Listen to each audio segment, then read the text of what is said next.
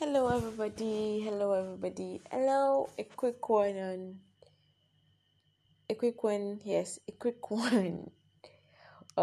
waiting is not wickedness. Can we please open our Bibles to Hebrews chapter 13, verse 5 to 6. I want to show us something, no matter how short this is. But this is what the Lord wants me to tell someone today. Hebrews chapter 13, verse 5 to 6. I'll be reading the Amplified Bible Classic Edition first. It says, "Let your character or moral disposition be free from the love of money, including greed, avarice, lust, and craving for earthly possessions." This is where I'm going to. "And be satisfied with your present circumstances and with what you have." In the process of waiting, there is always this unsatisfaction. There's this unsatisfaction, but the Lord is saying, be satisfied with your present circumstances and with what you have. You can be saying that, how can I be satisfied with poverty? How can I be satisfied with barrenness? You are not poor. You are not barren. It is what you call yourself that would stick on you.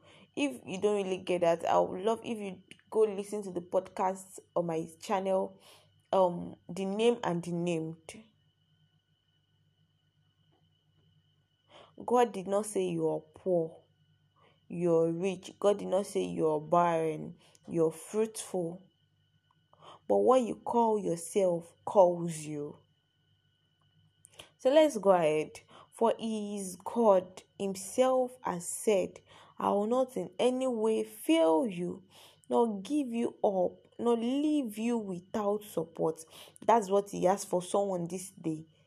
No matter how the waiting process is, no matter what you're waiting God for, he said, "I will not in any way fail you, not by any means, not by anything." He will not fail you. He will not give up on you. It does not matter the age, it does not matter the duration, it does not matter what the word says about it. But it's telling you that he would not give up on you, nor leave you without support. That means you got full backup, like 100% backup. When someone is deteriorating in the medical line or something, we work on life support. Maybe life support machine or something.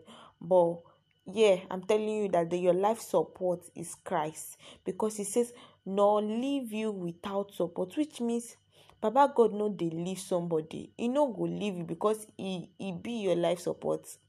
He is your life support, no matter what you're going through. I will not.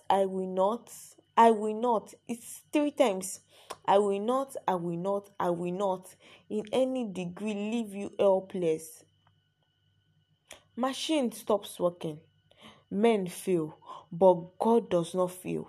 That is the guarantee I have for you, that no matter how terrible it will be, no matter the degree of the extent of your illness or what you're going through or what you're waiting God for, no matter how long it has been, he says, "He not in any degree leave you helpless, nor forsake you." He will not leave you helpless, because he's your divine helper and your life support. And he will not forsake you, nor let you down. Men may let you down, machine may let you down, money may let you down, but Jesus will not let you down. So relax on his hold. He says, "Relax on my hold." So, Emma, your fandanino Jesus. Calm down, chillax, live the soft life in Christ.